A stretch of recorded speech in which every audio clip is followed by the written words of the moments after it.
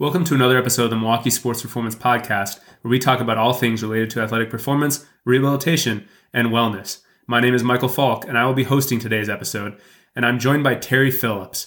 Terry is the in-house physical therapist at Driveline Baseball, and Terry and I are going to dive deep into managing baseball players today. We talk about everything ranging from the physical therapist's role in enhancing baseball performance to some notions and current concepts around arm care in baseball players, to talking about baseball injuries and some of the tactics that we both utilize to manage baseball injuries and help players return to performance. If you have any interest in baseball, whether it's developing as a player or working with baseball athletes, you're really going to enjoy this episode. Terry is a great physical therapist, and he might have evaluated more baseball players than any other physical therapist on the planet in the last several years. So he's a wealth of experience. So I hope you really get a lot out of this episode.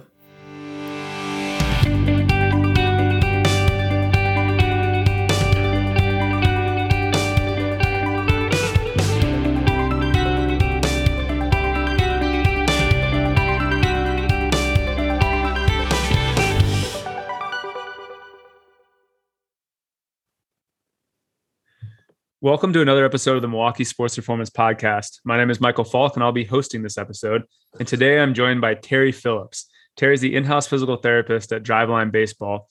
And recently, he's been killing the internet game with some amazing memes. So at Driveline, Terry has the opportunity to support countless baseball players at all levels, from high school, college, to professional. I am personally very excited for this conversation, as I've been wanting to make time to pick Terry's brain for several years, and the podcast is a great way to do it. So Terry, welcome. Thanks for coming on. Yeah, thanks for having me on, Michael. I'm glad my meme capabilities made the intro. So I've been looking forward to this conversation when you asked me a week ago. Yeah. No, the timing was perfect, and I'm glad we were able to connect. Shout out to our guy Dylan Moser for making the initial introduction several years ago. For sure. So can you give us a background on what got you into physical therapy and how you ended up out at Driveline now? Yeah.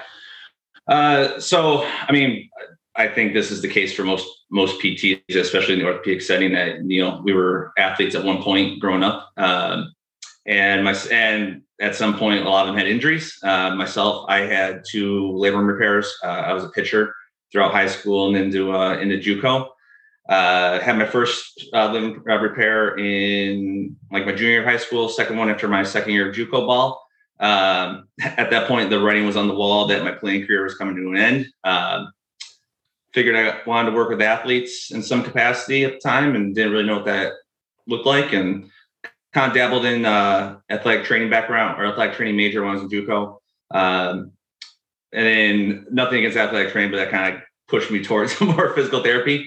And then, went to Ithaca College, got my physical therapy degree. I essentially just moved out to Seattle. I grew up in Western New York, moved out to Seattle after I graduated, was out at outpatient clinic for about 5-6 years before I met Kyle Bodie, the founder of Driveline, in 2014. He gave a talk to my old supervisor. I was basically at overhead athlete symposium that he was at. He talked about baseball players, kind of brought up a lot of things that I'd not really experienced, really discussed, obviously like plyo balls, weighted balls, wrist weight type stuff. Was relatively new to me. And afterwards, I just went up and talked to him, just kind of approached him, said, I want to come check out his place. And at that time that was 2 facilities ago for Driveline, which was, not where we're at now, but it was like a tiny 1 cage, plyo wall the size of a desk, small weight room. And then I just went there for just like an afternoon essentially, and hung out, saw what they were doing, talked to Kyle a little more. Told him afterwards that I was hoping to kind of team up in some capacity. At that time, I had kind of grown a small reputation in the area where I was working with baseball players. So I had what I thought was decent knowledge. Looking back, that wasn't generally the case. And say, hey, let's team up in some capacity. Luckily, I was the only PT that he knew that had an interest in baseball. Even though we were 45 minutes away, he would start sending me some guys.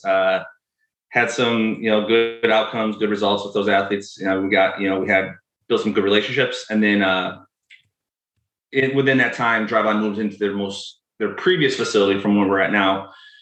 which was a bit bigger, and they were growing. So they had a ability to bring me on just 1 day a week, which luckily I was doing 4 10-hour days at my other job. So it worked out. Did that for about a year.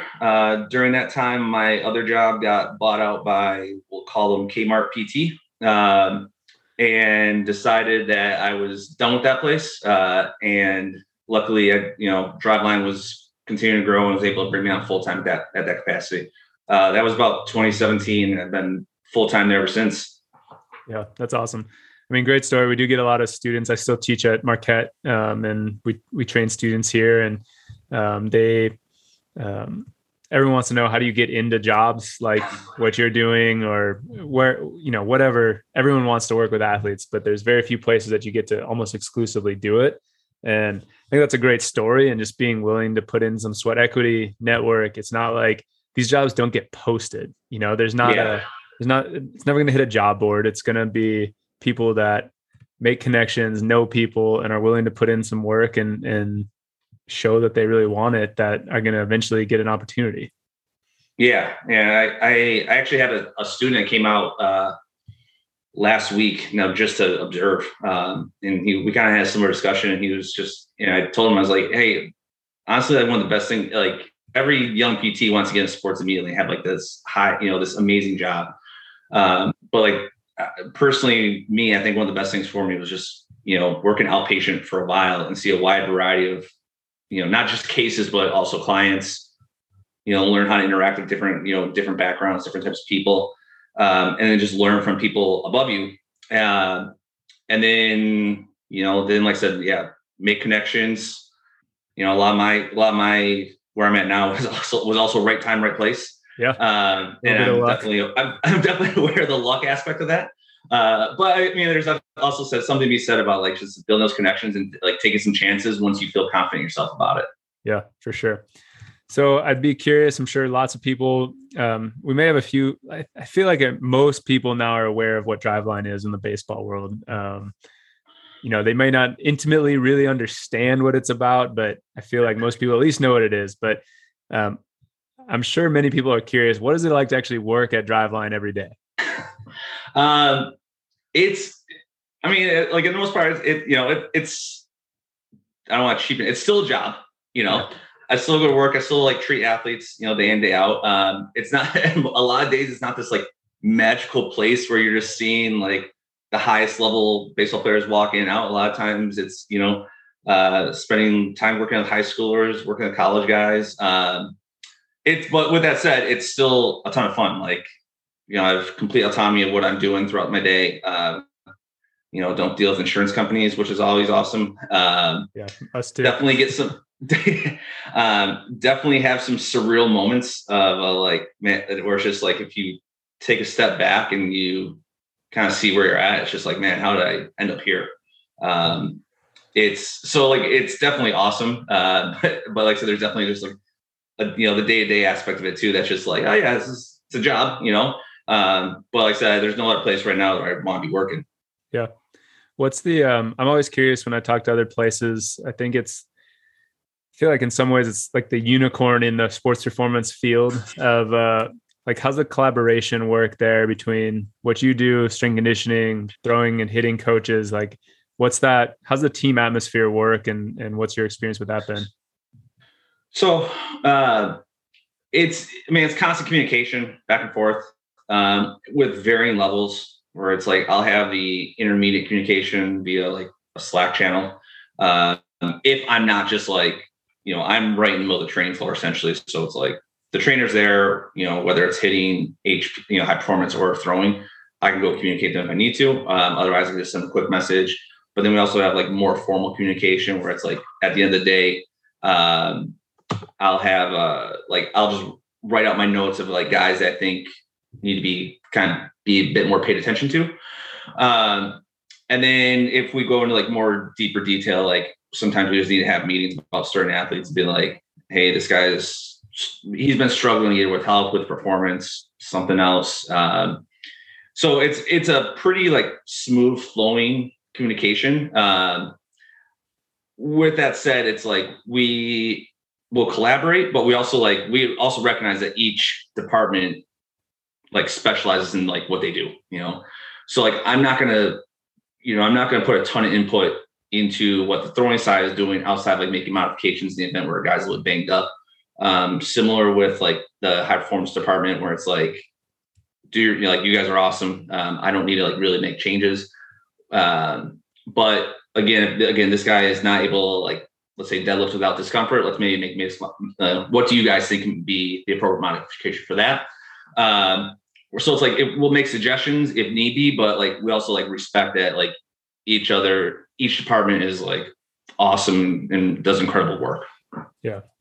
I think that's the hardest thing, both in my experience when I was kind of around the professional sports and the NFL, and just talking to other people at different teams and organizations and players even that are with these different teams and organizations. Like, everyone talks about collaboration, but it's a lot harder to actually do successfully than people make it seem, if that makes sense. Yeah. It looks great on a PowerPoint slide that like we're going to work really well together, but when you actually get into the nuts and bolts of it, I think it's hard. And in our area, it's something that we work out constantly. We don't have everybody in the same spot, so we have to try to collaborate outside our walls, and that even adds like one extra element of difficulty. Yeah, for sure. At our last facility, we were like split up into 3 different buildings. And we had like the main training floor. We had the lab where there was some training going on, but mostly like one-on-one type stuff. And then we had like our warehouse and like administrative offices. And initially I was on the training floor. So I was on the training floor when I initially started, where I was like just in the face of the athletes day to day. As it got bigger and we got busier, I moved into the lobby of the training floor building where the joke was, I was like, I had like a camping chair where I was like underneath the stairs where athletes would go up to the athlete lounge. So I was just like the PT under the stairs for a couple years. Yeah, like you were Harry Potter. Yeah. And then I think a year or 2 later, I got interns for the first time, and we couldn't fit the 3 of us in the lobby of the training, the actual main gym. So we moved to the lab. So there's a little bit more space, but then again, like, I wasn't in the day-to-day aspects of like what was going on with the training floor. Again, it was just a little bit harder to communicate, a bit harder to like also communicate with the athletes too, and just like let them know like, hey, I'm here for you, not like you have to go to a separate building and go see PT. Yeah, no, I know. That's great. I mean, I'm always impressed whenever I hear what you guys are doing, see what you guys are doing, talk to athletes that have been out there and come back. So I think it's great. Let's start diving into some specifics with dealing with throwing athletes, and then kind of getting after some myths and things like that. So you obviously work with a lot of high level throwers. Can you give us a little overview of what you look at, and if you have a kind of philosophy when you work with a throwing athlete? Yeah. So I generally so I see every athlete that comes in day 1 or day 2 throwing or hitting. And I essentially just run through like a full body screen. I'll do just some spine range of motion tests, lumbar, thoracic, cervical, check shoulder range of motion, check hip range of motion. I don't get into like small details of like, oh yeah, like your wrist range of motion and your elbow range of motion, stuff like that. But I'll check kind of like the big rocks that are more closer to like the thorax.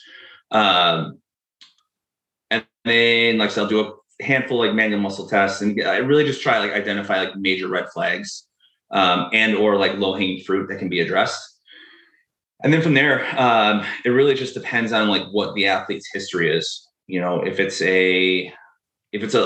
we'll start at the top. It's like, if it's an MLB guy, I'm not going to really intervene if he thinks that like if he's been healthy for his career, and 2, if he thinks that he doesn't really have much that he needs to work on. I learned that lesson obviously the hard way several years ago, that like MLB guys have just been through they've seen every medical professional and everyone that's trying to sell them something underneath the sun. So I try to get an idea of like what they feel like their limiting factors are beforehand. And if they've been healthy and they don't really feel like they have much, then like, okay, you're good. Even if I may find something that I think is a fairly big limiter, it likely is not, honestly. and I'll just let them be. And I'll tell them, hey, if like, this is what I'm noticing. If you feel like you want to work on it, we'll work on it. If you don't feel like you need to work on it, we're good.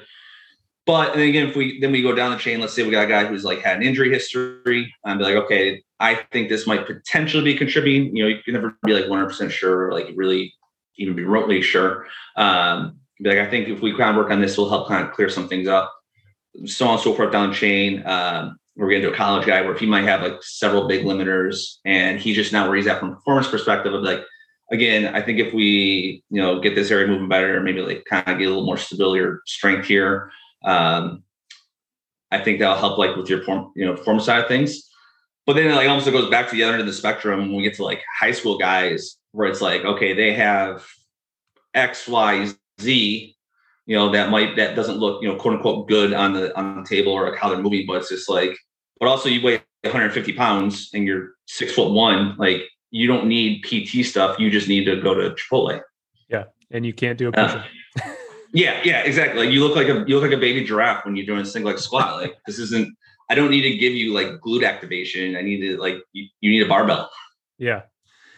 No, I think that's interesting. You hit on several interesting points that I want to dive into because I take a similar approach when we work with a pro athlete. I think they really understand their bodies. They have worked with a lot of skill coaches. They have goals or a philosophy that they want to get to. But I'll give you an example of one that I always hear of like, and I think it's people that keep telling them this, but they'll be like, oh, you need to work on your hip mobility. And I always look at it and maybe sometimes, but 3 of the hardest throwers that we work with all have some of the worst hip mobility ever that I don't think it's really a key performance indicator for baseball throwing. Like, I'm not saying that, maybe if you got more, it would, be harmful or anything like that. But I'm always like, I'm not sure that this is really the thing that we want to spend a lot of time your off season going after improving your hip mobility. So I don't know if you see anything like that as well. Yeah, no, I'm 100% with you on that.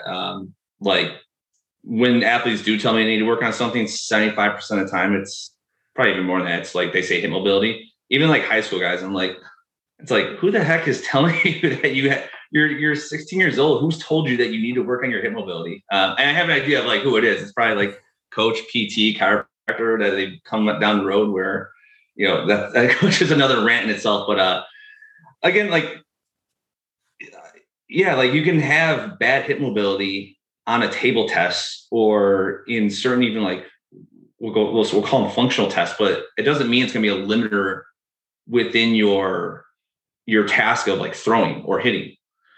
And a lot of people point to like, well, look at the extreme ranges of motion they go through when they hit. Like one, it's, you don't know actually how extreme of a range of motion is relative to that athlete. And 2, that's also a learned trait that they've had just from doing a task consistently for a long period of time.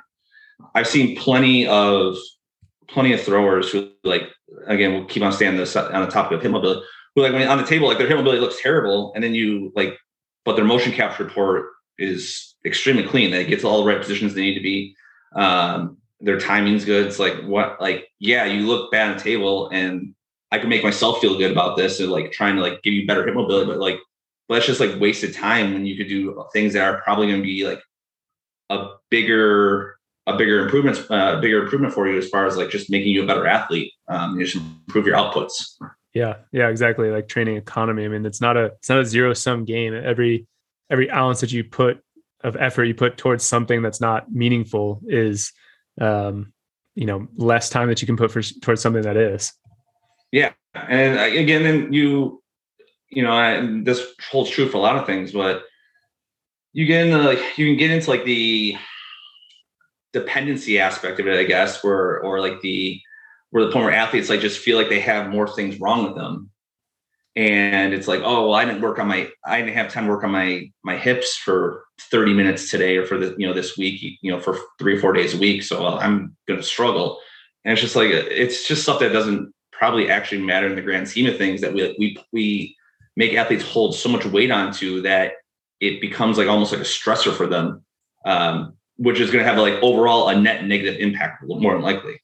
Yeah, no, I agree with you. So obviously neither of us, I mean, and I'm not saying hip mobility isn't a problem. Like I do think at times it can be, but not probably as often as people are told.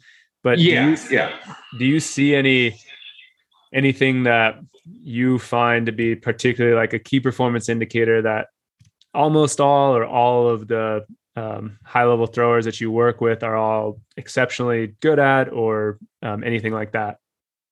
From the like PT table tests, and I say table tests loosely, side of things, not really, honestly. Again, like I blowing smoke at my own backside here. Like I probably like assess more throwers than anyone in the last like 5 years. And you see I've seen so many different things of like guys that are like healthy and throw really well versus guys who are injured and don't throw well. You can have guys that look really, really good on table and their injury history is lengthy. You have guys that look really bad on table and they've been an all-star before. So I'm sure there's maybe like some things that might carry like a little bit of weight, but overall, I think it's just like nothing that is like 100% like, yeah, you have to be working on this to get this better to like get you to the next level. Yeah. With that said, like we do some force plate tests on our strength conditioning assessment, where we essentially like a test like various aspects of athleticism.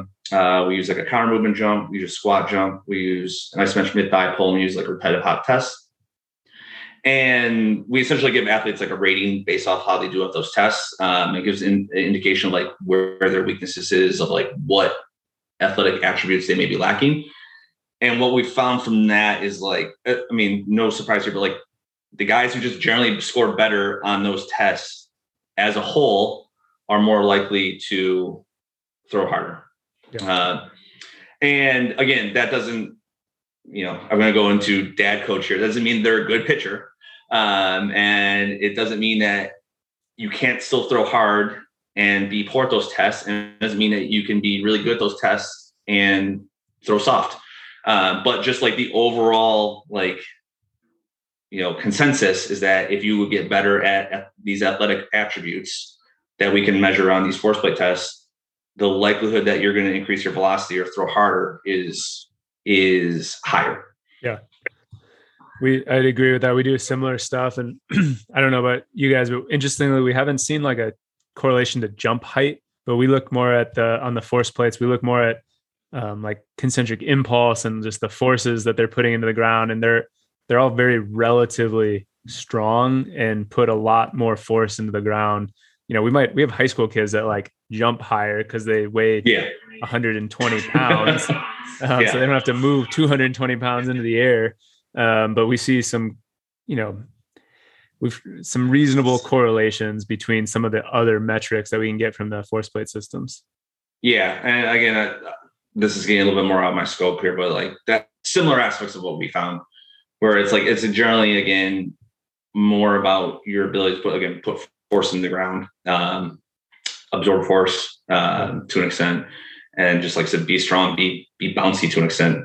Yeah, no, I agree. I mean, and then something that we've stolen from like the guys at Altus and like Matt Jordan up at the Canadian Sports Science Institute are this idea of like mailboxing people.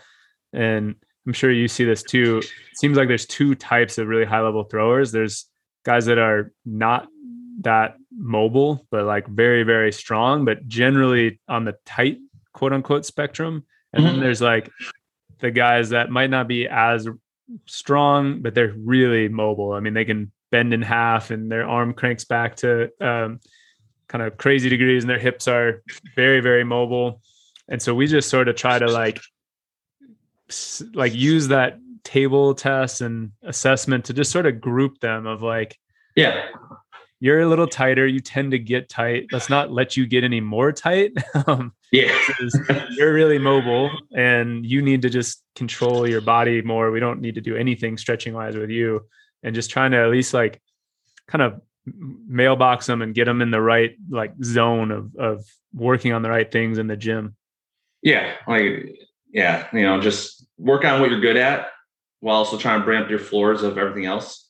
Or like utilize what you're good at, I should say. And then like what you're not good at, try to bring that floor up. Cause like there's still an aspect of that's going to help, obviously. That shouldn't just be like, oh yeah, well, he's not good at this athletic capability. So therefore we're just not going to train at all. But like, no, that's still like, whatever that is still going to happen in their sport, and bringing that up is only going to help them out. I'm not saying you need to dedicate all your training economy towards it, but you shouldn't just like let it go by the wayside either. Yeah, exactly. All right, well, let's shift gears just a little bit. This was really, I don't know why it's been on my mind a lot recently. So let's play a word association game. I say arm care. What's the first thing that you think about? Trending. Yeah. It's I'm trying to think of the best way to describe it. Essentially, like arm care is important, but I think it gets blown out of proportion of like what actually needs to happen.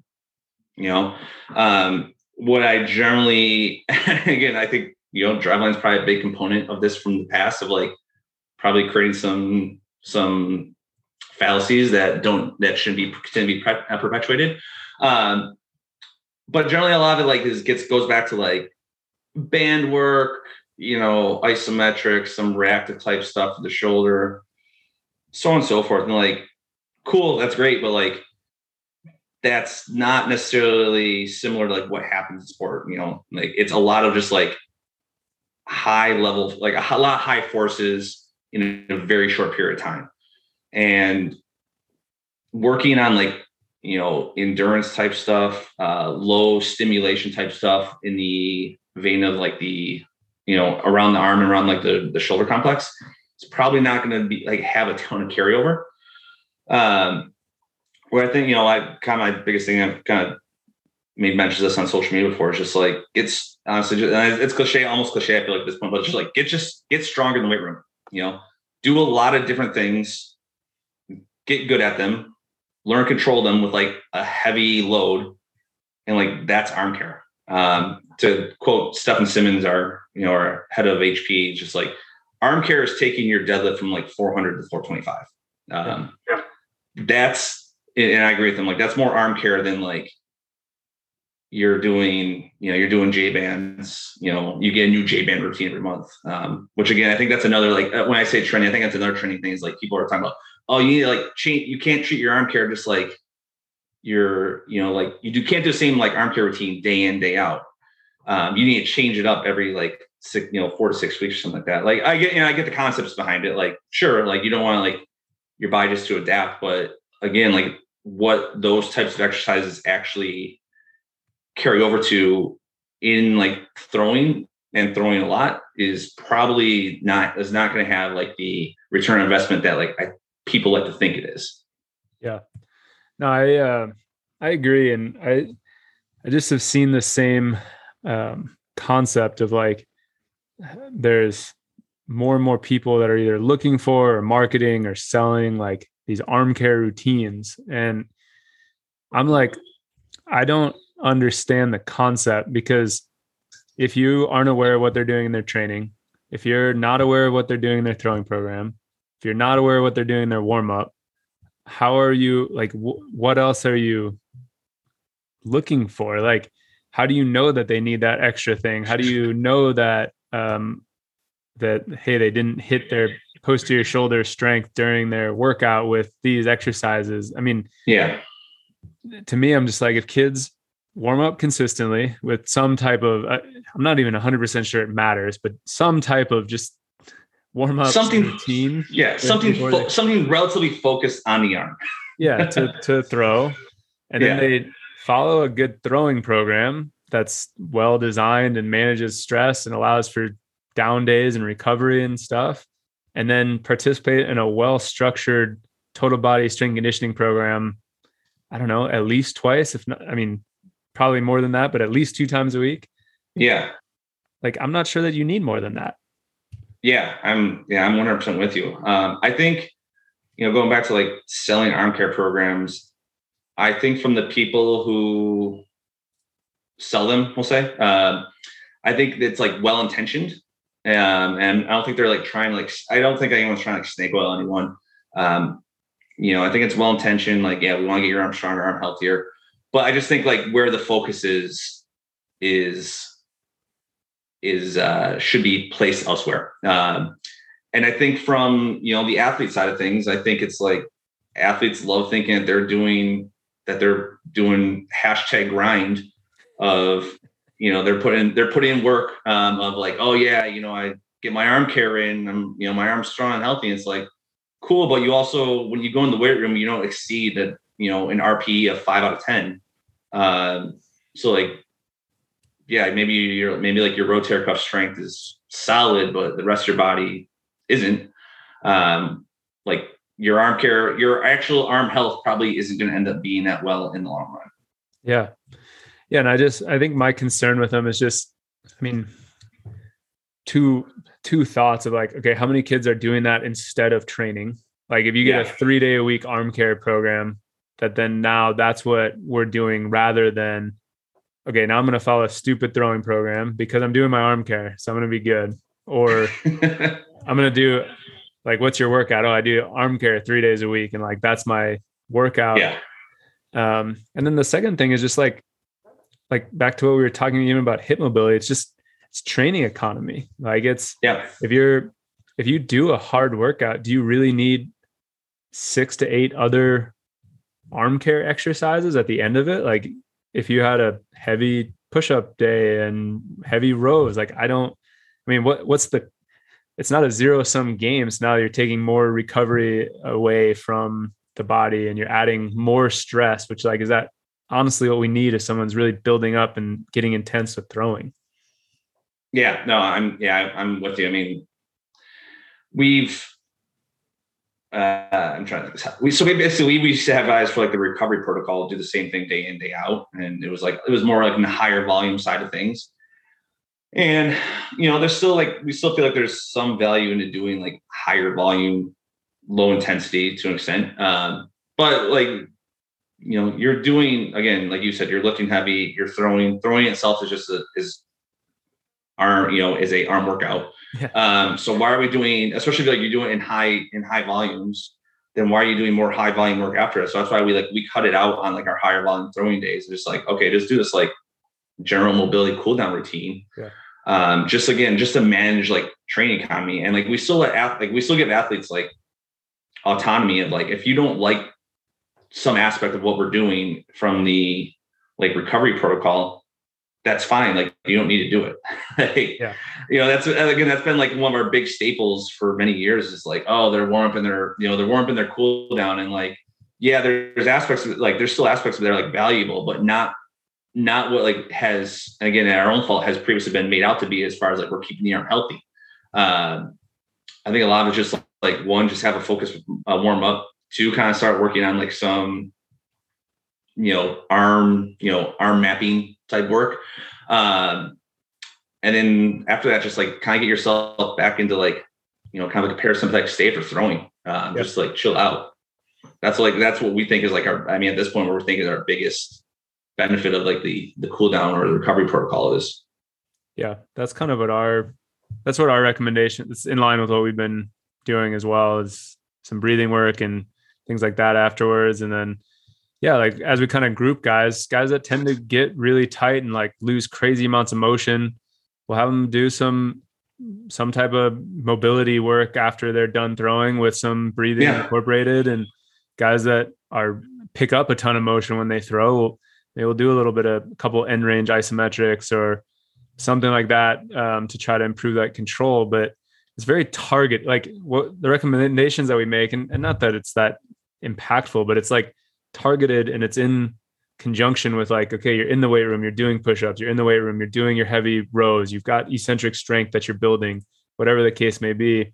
And then we're like adding little bits of like, okay, you have this problem, so we're going to tackle this solution, versus just like, here's 3 days a week, 6 to 8 exercises. And we're going to rotate them every 6 weeks because of that. I don't know. I just question that.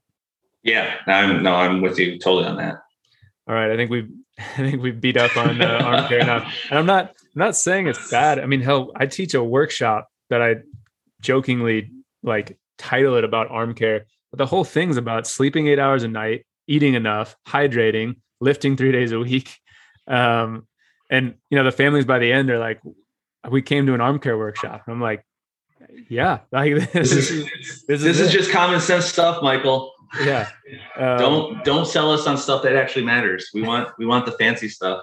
I know. I do one slide at the very end, like, yeah. And then if you do all that, then you can mix in some extra Y's and T's and whatever else makes you feel good. But do everything else first. And then your arm's going to be, now you did your arm care. Yeah, exactly. Yeah, this is like a greater, just like recent history of like what has been selling that is just, well, over time, like kind of just like go by the wayside, but it's just going to take some time. Yeah, for sure.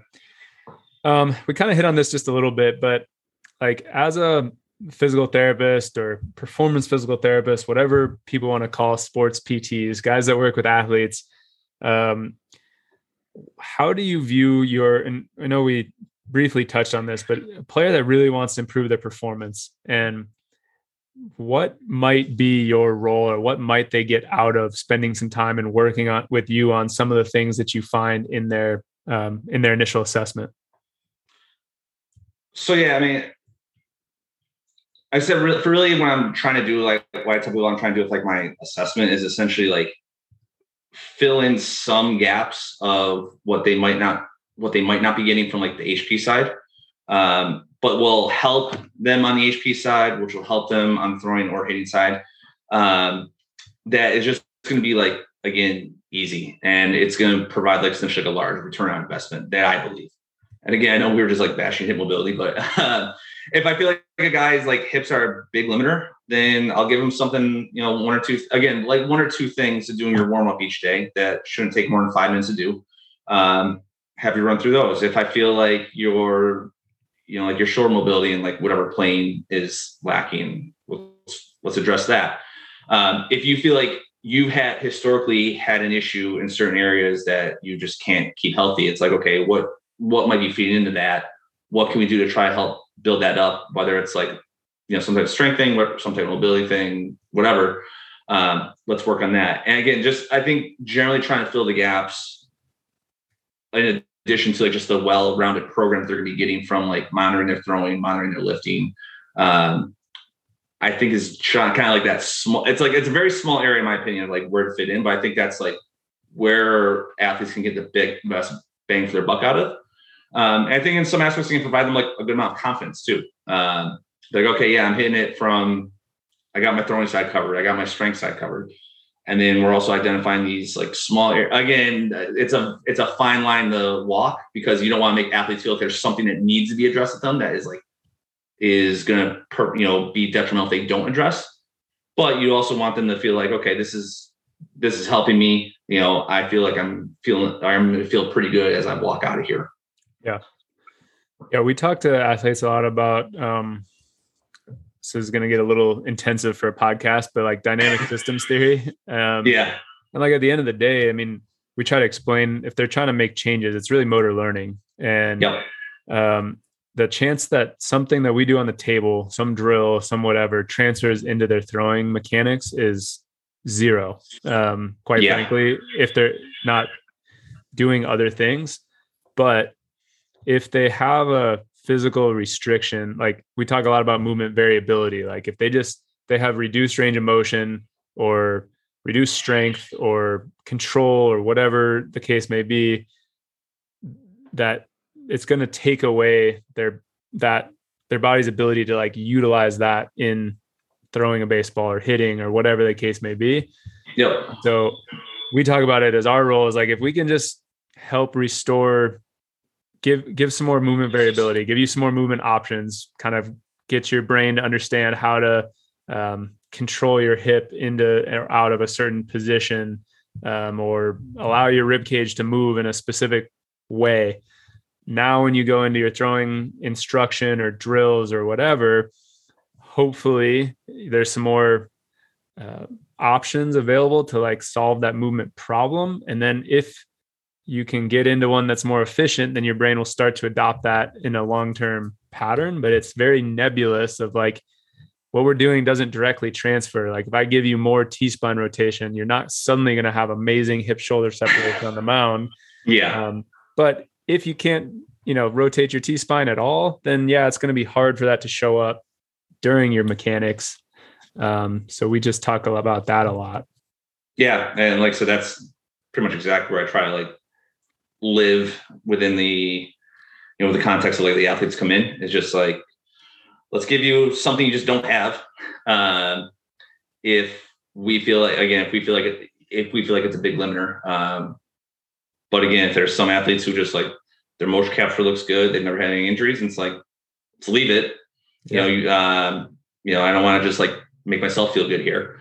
But again, if we can, again, like you said, if we can give you a few more options to do some things, and then you go and you just like hammer out reps and reps and reps and reps, which, like you said, is going to be the biggest change in performance of like the specific skill you're trying to learn. Then like, yeah, let's give you like a few more options to be able to achieve those tasks.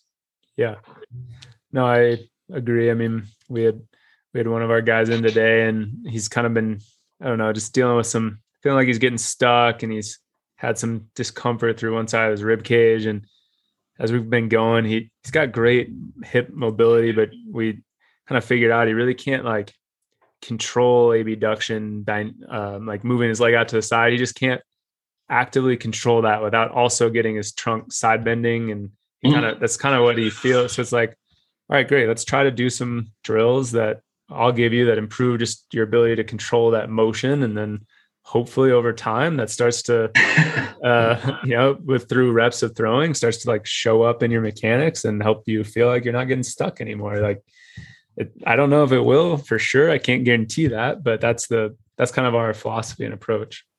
Yeah. I think that's an important key that, just a lot of like people in the healthcare profession need to understand. It's like, we don't know if it's actually like what is making the change, in theory it does, but at the end of the day, it might not. And I think longer tangents can be involved, but like, we just want to provide so much value to the athlete and feel like we're getting value of our education that like we start creating narratives of like, yeah, what we're doing is definitely have an immediate carryover to what the athlete's going to do, like on their skill side, which like you said, maybe, but also maybe not. Maybe they just learn how to do the skill by like hammering out a bunch of reps. Not saying you don't like work on that stuff. Like I said, it's still good, very well, like carry over, but you gotta be like realistic to yourself that you might not have as much power as you'd like to think you do. Yeah. Yeah. You have to be comfortable not being the reason the athlete got better. This guy worked with us and saw this huge gain. He spent 6 weeks in our facility and started throwing 5 miles an hour harder. Like, yeah, maybe it was what you did, maybe not. Yeah, exactly. So, all right, well, let's start talking about kind of some pain and injury stuff. So one of the first things I want to hit at, and I think it's something that I know you talk about and share a lot, athletes that are really trying to push the performance, particularly in throwing and maybe in an off season, should they expect to feel great all the time? No. Next question. No, I mean, I think this is more prevalent in like the younger population where like there's this narrative of like, once you start feeling uncomfortable or having discomfort, I don't want to say pain, but like discomfort, achiness, whatever, that's when we back off. And that's just a really good way of not making progress. Like ideally, again, my philosophy is let's try to like keep those paths of like health and performance running parallel for as long as we can. But eventually like those roads diverge and you can either like push more towards the health side and kind of like plateau your progress, or you can push the progress side and plateau your, I don't say plateau your health, but like make it a bit more likely that you're going to be at best not feeling good, at potential worse, which hopefully not have, an injury that you may modify your training for a period of time. and ideally, like we don't, we try to keep that from happening as long as possible, but like, no, you don't have like an actual real idea of when that divergence is going to happen. For some guys who are on a train, it's probably going to happen a lot earlier. And we, at Driveline, we'll make modifications in their training program based off that. Whereas guys who are like well-trained, who have a longer history of like trying to push their bodies, like we'll let them push for a longer period of time at a essentially like more frequency before we start pumping the brakes on them. But like the idea like that you should be feeling good to train your best is just like, it's a pipe dream. To quote, I think Walker Buehler, if you want to feel good all the time, throw 77 miles an hour. But if you're trying to throw, if you're trying to throw hard, that's relative, and try to push your body's going to like fight back against that. And I still think, to take that a step further, I think there's benefit of like allowing your body to like work through that. I think people are really quick to be like, okay, well now I got to go get my recovery work in as far as like get cupping, get scraping, get needling, do a Normatec, go do a cryo chamber or whatever. And that's just what they're, essentially they're just training their bodies of like push, get beat up, have someone else come in to do something to you, and then you're recovered.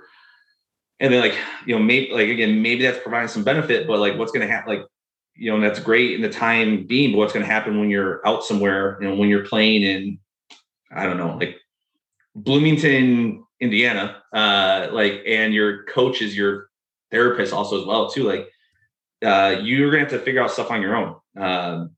Your body better learn on its own that's capable of like healing itself. I don't think we give enough credit to our bodies of like understanding like our bodies are like amazing things that can, given the right circumstances, if we're smart about things, like can heal itself very well. Yeah, no, I agree. I mean, we try to do a lot of education on the difference between pain and soreness. And yeah, I mean, pain's a problem. It's going to, like true pain is going to change your movement patterns. And but some soreness is normal. And we talk a lot about like monitoring the trends. Like, I mean, yeah, if every week it's getting gradually worse and worse and worse, you're just like feeling yourself go off the rails. That's different than like, I threw really hard, my arm's a little sore today, 24 hours later, sort of back to feels pretty good again. Like, yeah, it's not something to be afraid of. Yeah. I kind of tell guys like, cause we kind of structure between like high intensity, low intensity, moderate, low, high, if you guys are in a 2 high intensity day a week schedule, I sound like, at worst, we don't want you to be, kind of like the most leniency is like, okay, I'm beat up by the time I get to my next high intensity day, I'm good to go. And I'm able to go to the point where I'm not having like a large dip in like velo. Ideally we'd like you kind of work in like the area of like, I'm beat up by the time I get to my moderate intensity day, 2 days later, I'm in a good spot. And again, there's a lot of wiggle room within that. But yeah, we want to make sure just like, we don't want you to like be, I'm throwing 90 miles an hour in my mound velo on Monday. And I'm throwing 84 miles an hour in my mound velo on Friday. Because again, that's just a recipe for not success at best. Yeah, exactly. No, it is amazing. I mean, I was a student intern with the Packers one summer, and I'll never forget. I like asked the starting running back one day after the first day of training camp. I was like, "Oh, isn't it just like so exciting to get the pads on and like get back into practice?" Like, my naive little self. And he looks at me and goes, "No, my body's going to feel terrible the rest of the year." And I was like, all right. Lesson learned, but that's kind of stuck with me even now, where it's like, you start talking to the guys that do this for a job and they don't feel great a lot. But they do on the days they have to go perform. And it's about finding a schedule that works. Yeah. Again, there's not going to be, it's different for everyone. Like, it's not going to be, we have an idea of like what would be a good starting point, but it's going to take months / years of tinkering to find out what works for you, and it might not be what works for the next guy. Yeah, for sure. All right, let's dive into some actual injuries now. So getting away from just the soreness that might be okay. Sure, you're similar, but we see the most common things that we'll see are kind of pain on the inside of the elbow, front of the shoulder pain, every now and then some posterior impingement, pain in the back. But if you have somebody that's got medial elbow pain with throwing, what types of things are you looking at? Are there any staples that you really almost always address or work on with guys coming back from medial elbow pain? It honestly, it's an ongoing fluctuation of like what I'll end up doing. Generally, like first and foremost, like I'm going to stress test their elbow, and then just see how they respond to that. Ideally, like they're not really I'm not, provoking their pain at all when I do that. But like if it is, it's like, okay, I can't 100% say it's like, oh, like a UCL injury or like a flexor tendon injury. But I want to have an idea if like it's that general area. And if it is, then it's like, okay, well, generally let's do something to just work on like forearm/medial elbow strength. What I've done in the past has been more utilize like blood flow restriction, or BFR for listeners who are more familiar with that, where it's like you're still getting a strength and hypertrophy effect of the muscles that help stabilize the elbow, but it's at a lower like training cost essentially, where they can still like have hit their numbers that they need to hit on the throwing side.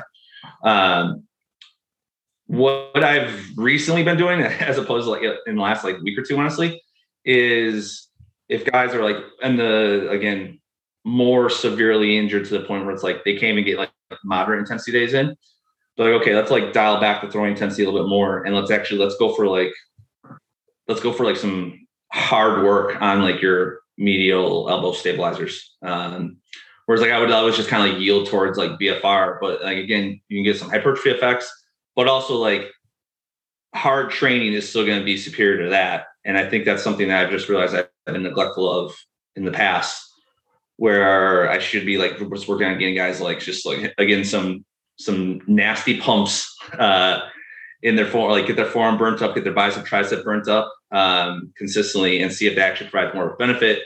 At this moment, I can't tell like how effective that is. Yeah. In theory, in my head, it's going to work a little better, but again, it's going to be a long time before we can actually see like what is actually beneficial for that. But again, the general consensus I try to get to is if we need to, let's dial back the throwing. Let's build some strength up on the inside of the elbow, and then we'll go from there and see what we need to modify. On kind of almost the flip side of that, but similarly, I also like will check for if there's any like neural tension, essentially. Mainly like median and ulnar will be kind of two big ones that I'll see. And this is actually something I found like be more prevalent than what you would generally give credit for. I'm not saying like all medial elbow pain is nerve related. I'm not saying if you clear up nerve pain that all medial elbow pain is going to go away, but I found it like fairly common where if you start working on the factors that might be feeding into why they have some neural tension, whether it be like neck mobility, rib cage, T-spine mobility, strength in the upper body. A lot of times that will actually improve some elbow pain or forearm pain. Again, there's a lot of trial and error into what needs to happen to try and improve that. But I generally find that if you work beyond, like more up the chain proximally, as opposed to like, oh yeah, we're just going to do like nerve glides and do like soft tissue work around the forearm, around the elbow, you get a lot better results that way. So those are kind of like the two main areas that I'll look if we're looking into medial elbow pain, is whether it's going to be strength or some type of nerve issue. Yeah, no, I think we see similar stuff, and I've done the same thing. We've really tried to incorporate some of the tendon research into like what we're doing with form strengthening, doing some slow tempos, longer ISO holds, trying to get some time under tension as well. With those structures. Yeah, that's you and I are on the same path right now. Yeah, that's great. Love it. Any differences or kind of specifics when you're dealing with shoulder pain, like either front or back of the shoulder, compared to your medial elbow stuff? Generally, I personally feel like shoulder stuff is going to be more tied into what's happening at the rib cage, at the neck. And I generally will try and improve mobility through those areas. And I feel a lot of times that improves a lot of shoulder issues. There's still going to be like, again, the time and place where like you just need to work on the coordination, the strength, the hypertrophy of the shoulder. But especially like when it's early on too, when it's hasn't like progressed to like a major injury, like a lot of times if you just like improve that proximal mobility or strength, a lot of shoulders will improve. Whether that happens via improved positional strength, whether helps improve like innervation to the muscle, which I don't even know if that's actually a thing, whether it improves just like, again, proximal stability. I couldn't tell you why, but I just, given my experiences working with throwers, that like when you work those areas, like a lot of times a lot of shoulders can make pretty drastic improvements. Yeah, that's what we see is we just take a very much like I don't know, I guess you'd call it an impairment-based approach, but it's like I love having baselines on guys when they were not painful, and I look for changes. Like, have you lost a bunch of motion? Well, let's try to get some back. Have you lost a lot of strength? We'd use handheld dynamometry testing, and like, have you lost a ton of strength? Well, let's try to get it back. That's did you actually get weak, or is it just weak because your shoulder hurts now? Chicken and the egg, no idea, but we're going to just try to get you back to where you were and see how we feel. Yeah, exactly. Like I said, I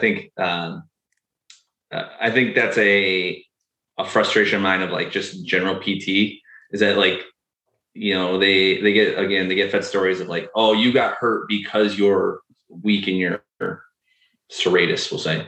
And it's just like, maybe they're just weak in their serratus because they're in pain right now because they just threw, 15 innings over the course of 2 days.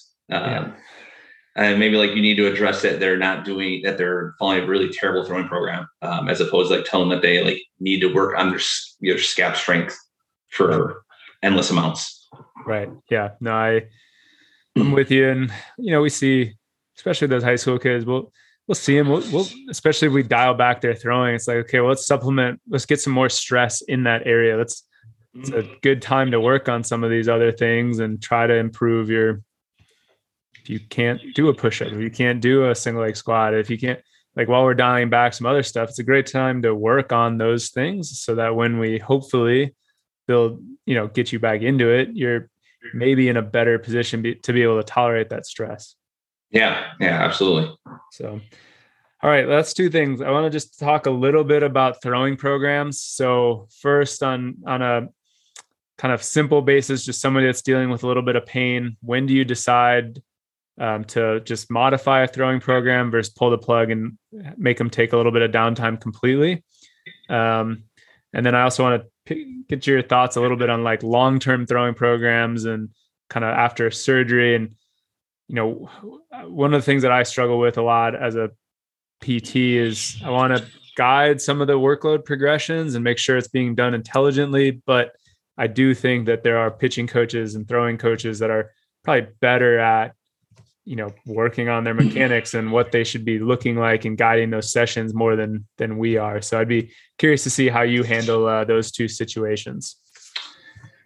Yeah. So I'm sorry, what was the first part of the question? I checked my answer for the second part. No, it's all right. So how do you decide basically when to just like modify a throwing program versus stop throwing? So I'll generally yield toward like very often I'll yield towards just modify. Because more often than not, when I see guys, it's like I have pain at high intensities. And it's like, okay, well, you can throw low intensity, you can throw moderate intensities. Let's keep doing that. If you can do it, especially if you can do it without pain, you're not beat up. Let's do that. While we're also, again, trying to address like whatever your limiters are, what might be weak or painful on you at the time. That's more often where I'll start with guys. And then if it's, again, we're not making progress, then we'll dial it back more or shut them down.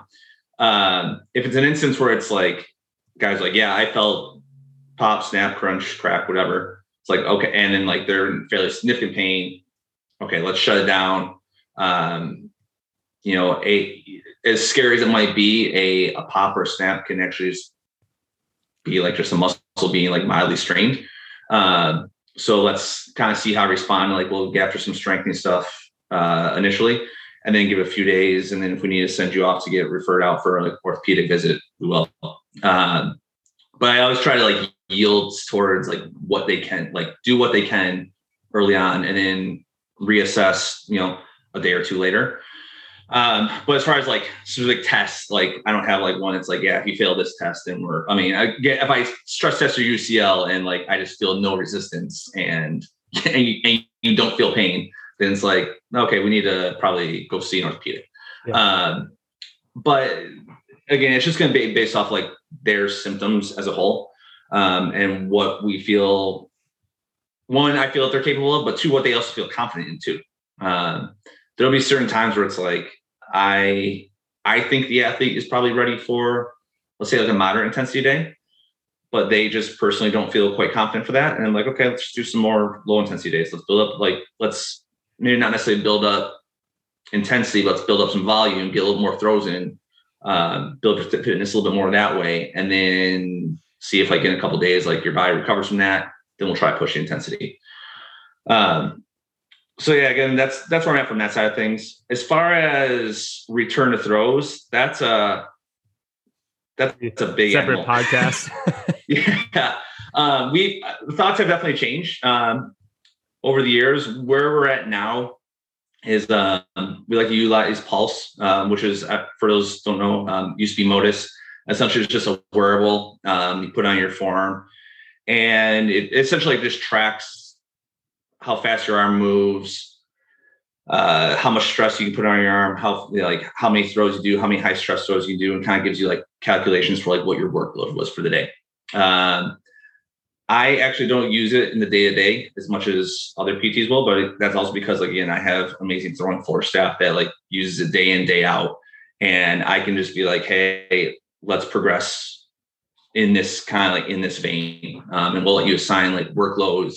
What we've been utilizing more for like post-op surgery a little more is you like basically progress assigning arm speeds for each day, like an arm speed cap.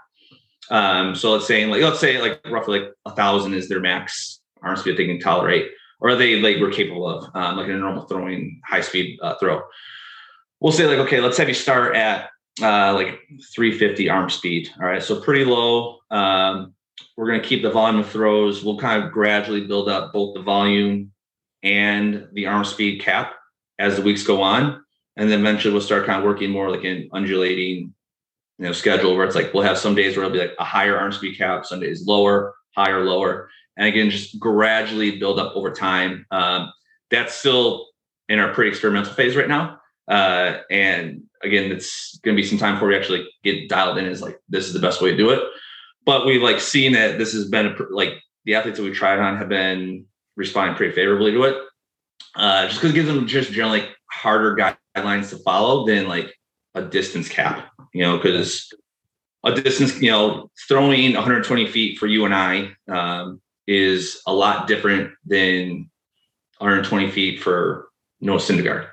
Yeah. And the amount of stress that's going to be placed on our body from that is going to be vastly different.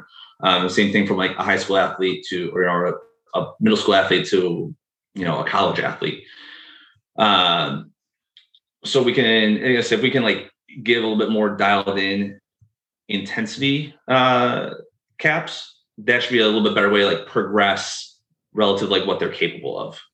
Yeah, I love it. We've been using the Pulse a little bit, monitoring players. Obviously, we don't have the same luxury that you do where you are. So we still have to kind of give them some programs. And we've been playing around with it. We sort of use a combination right now of volume counts with distance and RPEs, kind of like guidelines, not like firm rules, and then try to use the Pulse where we can to like monitor, did that session actually achieve what we wanted to, or was it not hard enough or too hard? Yeah. And I think that's honestly like, I think people think that there was like a magic bullet as far as, or like a specific protocol that needs to be followed. But like, honestly, if like you're just taking a variable and each couple sessions you progress it, like that's gonna help them out. One thing that I do think is like really important though is like before they get quote unquote cleared is like they have to throw like high intensity, like max intensity before you say, okay, you're getting back on the mound and you're going to face hitters. Because facing hitters, throwing competition, that's like a totally different animal. And you want to make sure the athlete's like as ready and stress tested as they possibly can be. And, like, so we have our guys throw pull downs. We have them throw like velocity days, like mound velocities, like just like let it rip, trust your arm, trust your elbow. Now you have the confidence in it. Now, like when you're, when you got the count 0-2 against a hitter for the first time, you can just let that fastball rip, at their chest level, and you feel good about it. Yeah, no, I think that's awesome. All right. Well, I've taken up a lot of your time today. I don't want to keep you much longer. We did have a couple of fun questions. We did an Instagram sticker yesterday with some questions. So just fire off a couple. Responses can be as shorter as long as you want to, and I'll let you get on with your day today. So first question from our guy, Dylan. How do you handle skepticism from athletes that have had a bad physical therapy experience? And like, why do they find PT with you to be so valuable? I mean, I'll admit that I think a lot of it is built-in trust with me, on account of like Driveline have a very good reputation. They're seeking out Driveline to help get them better, and I'm already like just baked into that. So I'll like openly admit that like I don't have to do quite as much of the as work on that end of things. I still again just try to like let them know, like, you again build up their trust, like let them know you're in good hands. Like, this is what I'm thinking. I think stuff that you've been told in the past isn't necessarily true. I let them know that I think that they're like a strong, healthy, resilient person, and then we're gonna create the environment to allow them to succeed. And then the second part of that, was it like why they've had success with me?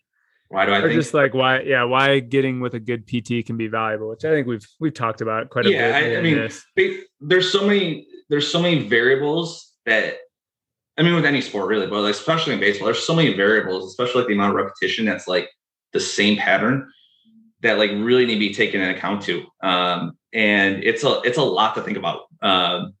I think going back to what we said about like, seeing a PT and they just say your race is weak, but like, again, you don't, did you ask like what they did, like the throwing program leading up? Did you ask about what their training history is? Did you ask about like the defender positions, just stuff like that?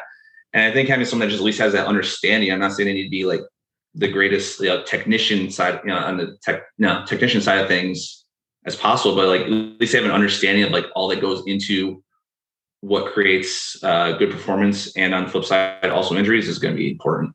Yeah, no, I agree with everything there. Another question: would you ever work for an MLB organization?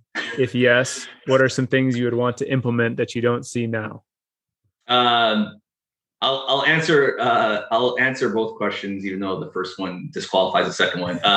First answer is no.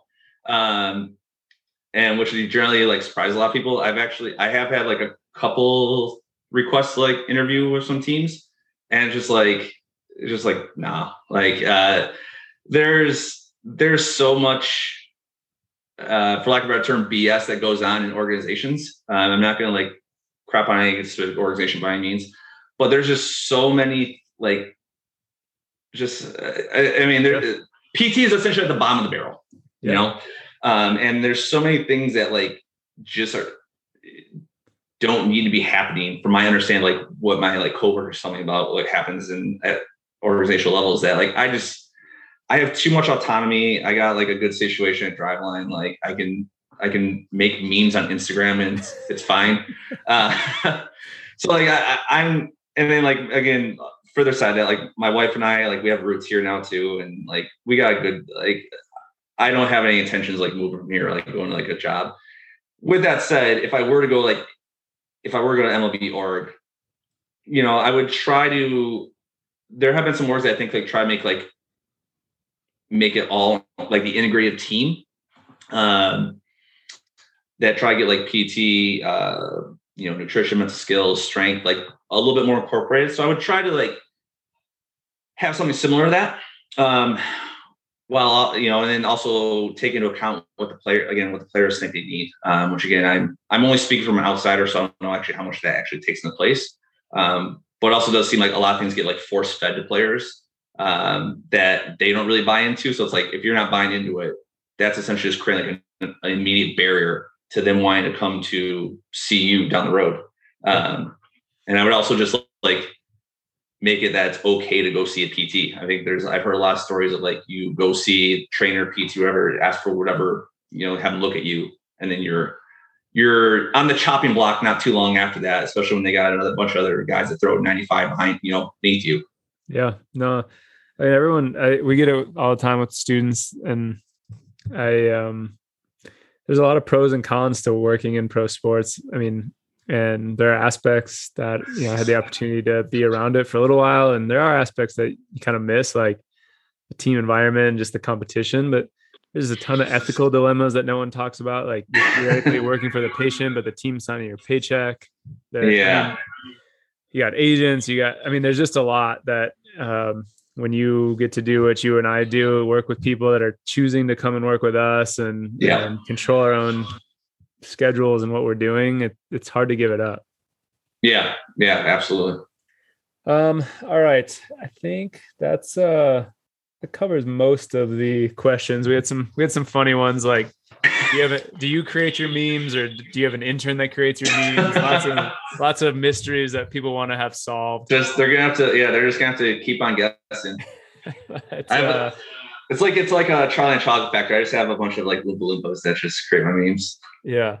So that's awesome. I really appreciate your time today. Definitely one of the better conversations that I've had in a while. I enjoyed it. So I'm glad the timing worked out, and hopefully baseball players, other physical therapists, eventual current students that are going to be a PT, hopefully lots of people are able to take something useful away from you and I rambling for a little over an hour at this point. Yeah. Yeah, no, this is great. I said a lot of the people are going to listen to this and be like, "Oh yeah, they're just agreeing with each other the whole time." But no, this was awesome. It's good to hear like other PTs' perspectives that are like, kind of thinking similar wavelengths. Yeah, no, that's great. If people want to find out a little bit more about you, follow along with what you're doing or what you guys have going on at Driveline, where can they find you? DrivelineBaseball.com. You look up Driveline Baseball on social media, is going to, Twitter, Instagram. I think we have a TikTok too.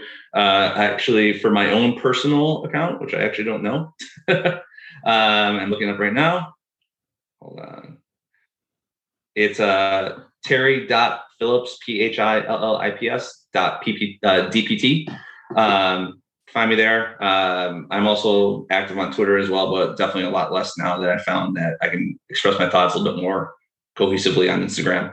It's not all just memes. I try to like make good, valuable information, but I also just realize that it's also a game too, and gotta like entertain people. Yeah, for sure. Your memes are helpful. They're usually, they're educational as long as you like the sarcasm. Yeah, exactly. That's the world I just want to live in. Just like get something, like get education out of it. Yeah, no, that's great. We will get all those in the show notes. And thank you again so much for coming on. And thanks to everyone for listening. We'll see you guys on the next episode. All right. Thank you, Michael.